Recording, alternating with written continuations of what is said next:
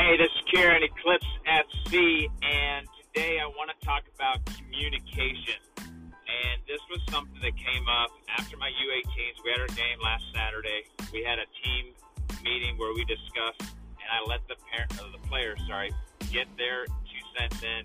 And one of the resounding, kind of consistent themes was we need to communicate more. And this is one of those things that I was like, all right, so we got to work on that. And you hear it all the time in games where something goes down, where 2 players run into each other, and you hear parents and coaches yell, you got to communicate, you got to talk. And it's one of those things that I know from experience is if you just yell that out from the sideline, that's not good enough. That's not going to get it done. And so last night, we actually did a 4v0. This is with my U18s, and we forced them to start talking. So telling them who to play it to next, which foot to play it to, that kind of information. The other thing that came up was when it was simple, where I could say, hey, play Brian, and then Brian play, and et cetera, et cetera. It was pretty straightforward and simple. Then we went to some small-sided games, 1v1s, 2v1, 3v1, 3v2, and they struggled a little bit. And I kept thinking as I'm going, like, why are they not talking?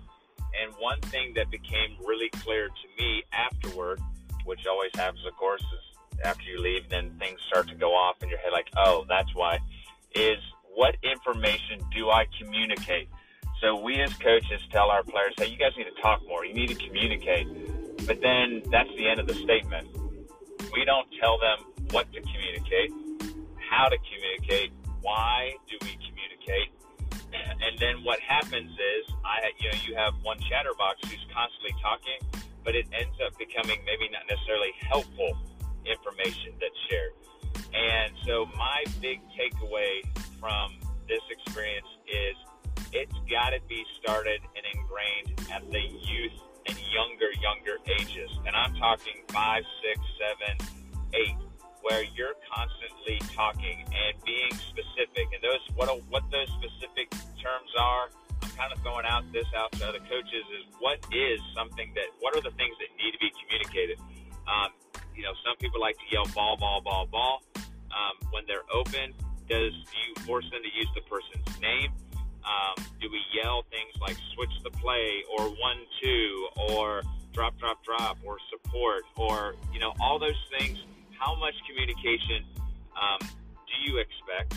How do you ingrain that in your players in training environments? So, like I said yesterday, when it was simplistic and it was kind of a pattern play, it allowed them to be comfortable to start opening up their mouth. And for a lot of teams, that's the first step. So now as we keep doing things in practice, we layer some things on, and then they can start talking some more.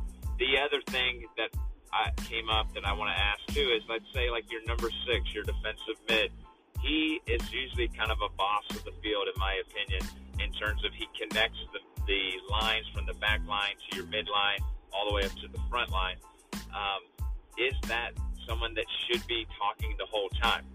Which then I follow up with, who's the person that should be communicating consistently throughout? That would be my goalkeeper. Loud, seeing things, letting people know like what their options are.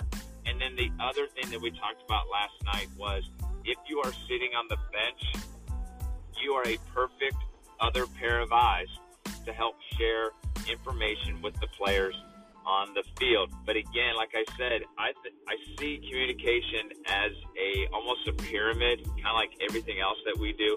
We don't just jump into with my 7 and 8-year-olds and start working on attacking patterns when we don't have like defending and attacking cues down, and we haven't developed our ability to build out of the back. Attacking is the last thing that I'm worried about at that time. I think the same thing is true with communication, and I might be wrong. I'd love to have feedback as to what do you demand in terms of activities, because last night, like I said, we got to like the 3v1s and 3v2s, and we were stressing like, hey, you guys need to talk, you need to communicate, but they were having issues because I know there were times where they did not know what to say, and sometimes is being quiet better than talking. So these are all things that I'm trying to deal with, and I want to be able to help my coaches in my club with younger teams start laying the foundation of what is good talk versus like just talking to be talking, and we would much rather have something rather than nothing. But so I would love coach feedback on activities you use. What are maybe some specific words or phrases that you stress that they need to be using all the time? And what, other than like demanding it in training session activities, what do you do to help your players become better at communicating on the field? Hey, this is Karen, Eclipse FC, train to develop, play to win.